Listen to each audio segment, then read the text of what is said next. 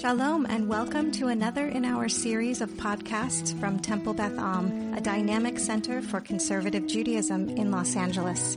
This is a recording of a sermon by Rabbi Cantor Hillary Chorney. I remember a time in my 20s when my phone rang and my heart sank, knowing it was a long-anticipated piece of tragic news.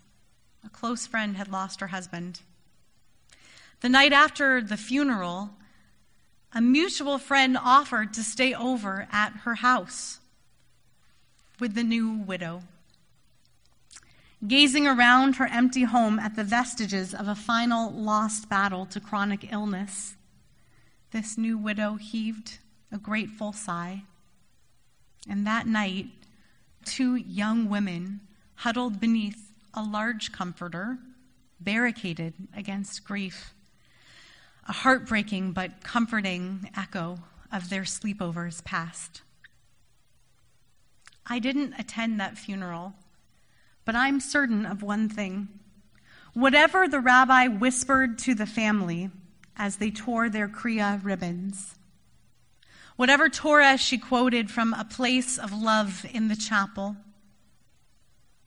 whatever rituals she led at the gravesite, as momentarily fitting as any of those things may have been, none of them so profoundly comforted my grieving friend as the offer of overnight company during Shiva.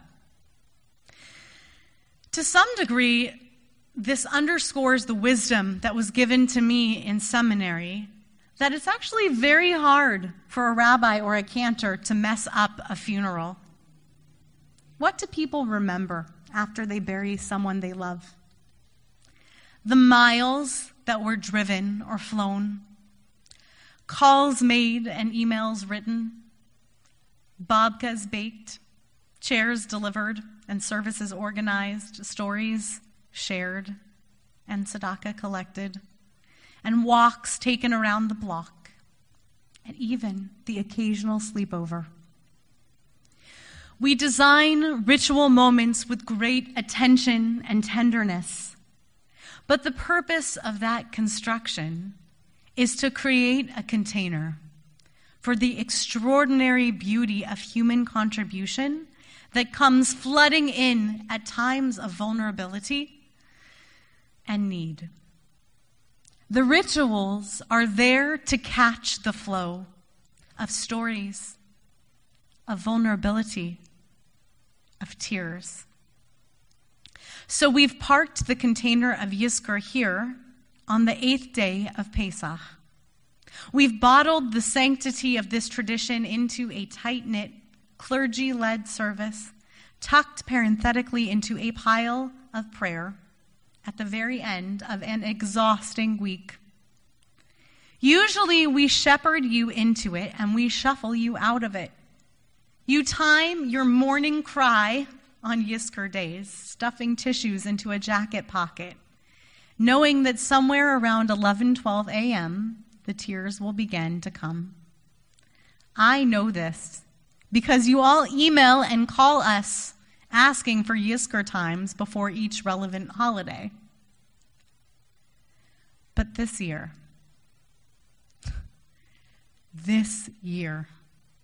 this unprecedented, historic enigma of a year, this empty sanctuary year.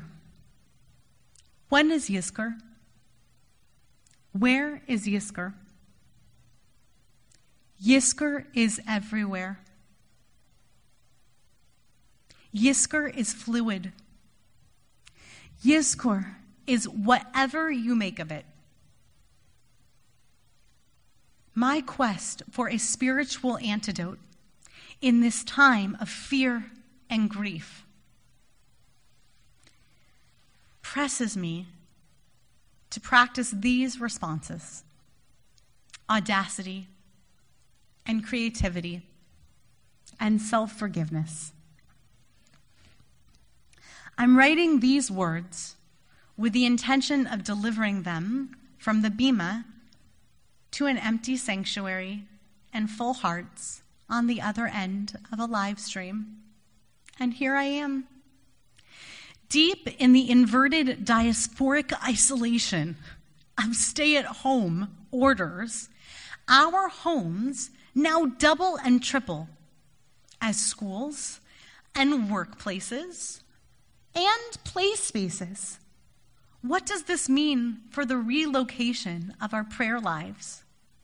The rabbis of the Babylonian Talmud in Masechet Megillah borrow a phrase, Mikdash Me'at, from the prophet Ezekiel.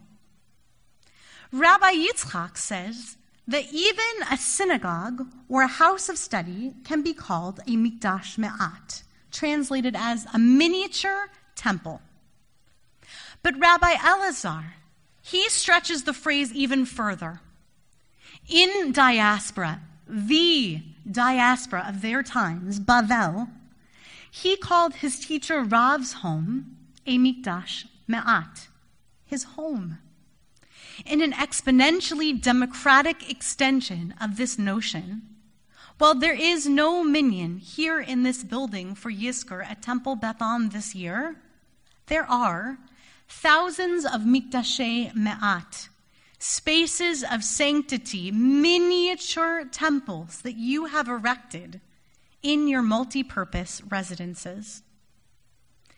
It was bold, it was audacious that our rabbinic forebears continued the project of Judaism, rooted in commanded sacrificial offerings, as I mentioned during the Torah reading.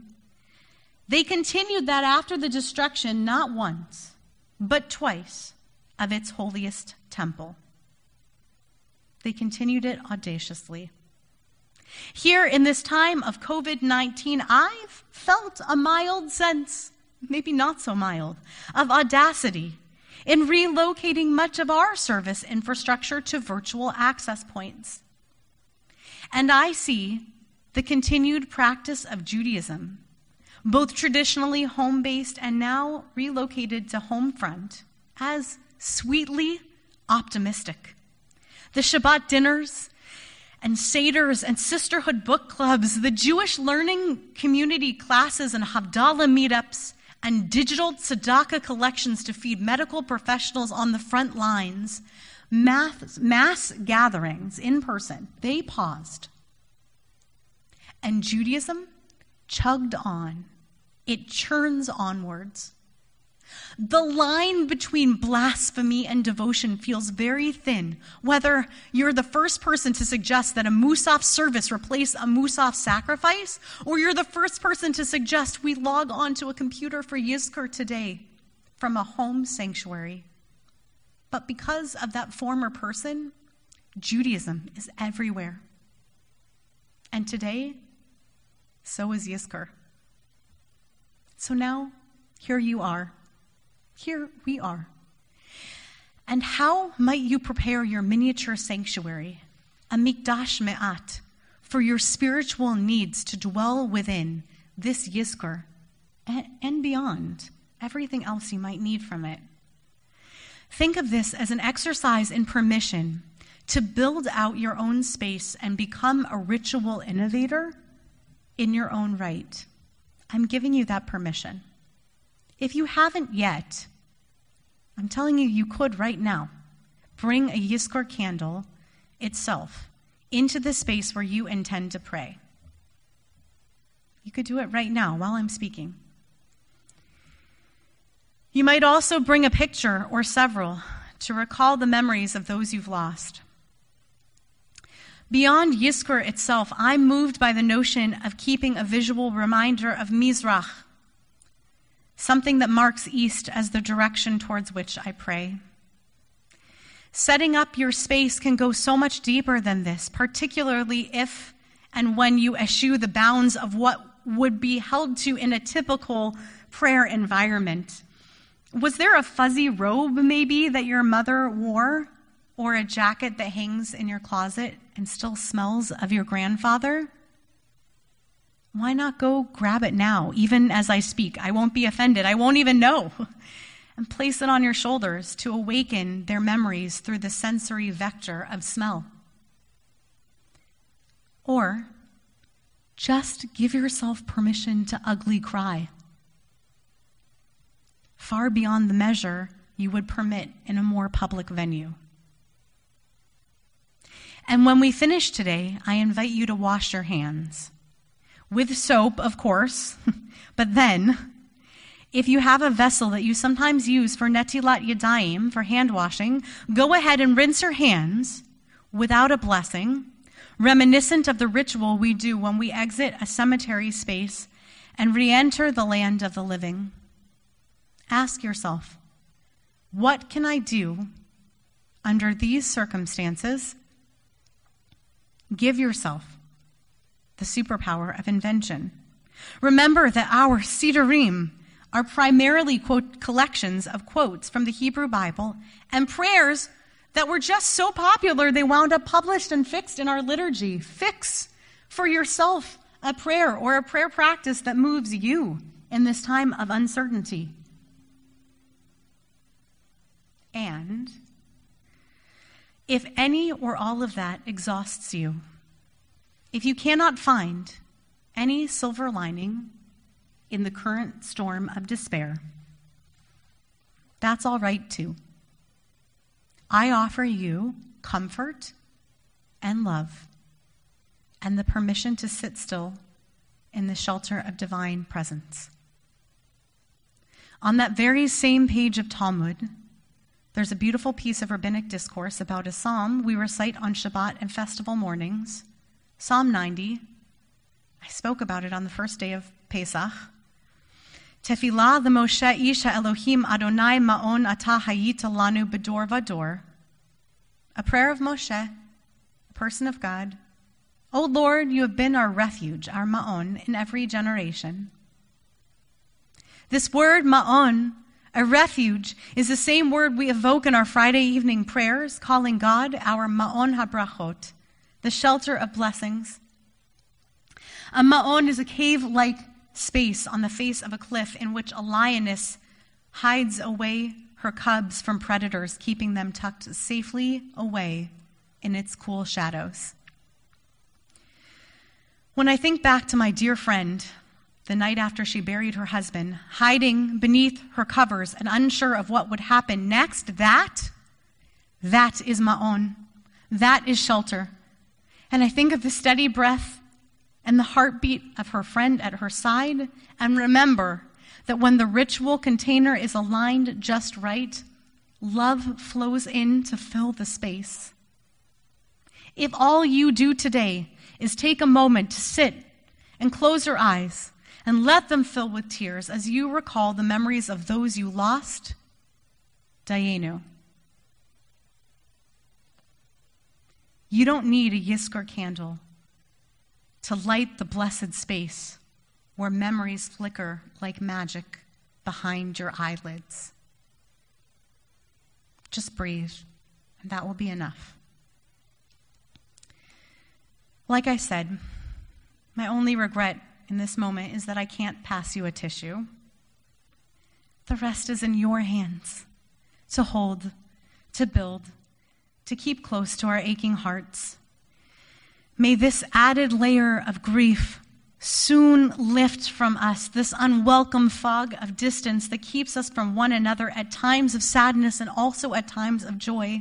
Know that I am with you. We are with you even when it doesn't seem to be so. Wherever you are, I invite you to orient yourself to your Mikdash Me'at, your miniature sanctuary space. Perhaps you want to rise at this time, and I invite you to do so. And in a moment, we're going to speak quietly with the ones we've lost. Make space in your heart for them, and they dwell with you always. You have been listening to another in our series of podcasts from Temple Beth Am, a dynamic center for conservative Judaism in Los Angeles. If you enjoy these podcasts, we invite you to write a review on the Apple Podcast site or wherever you get your podcasts.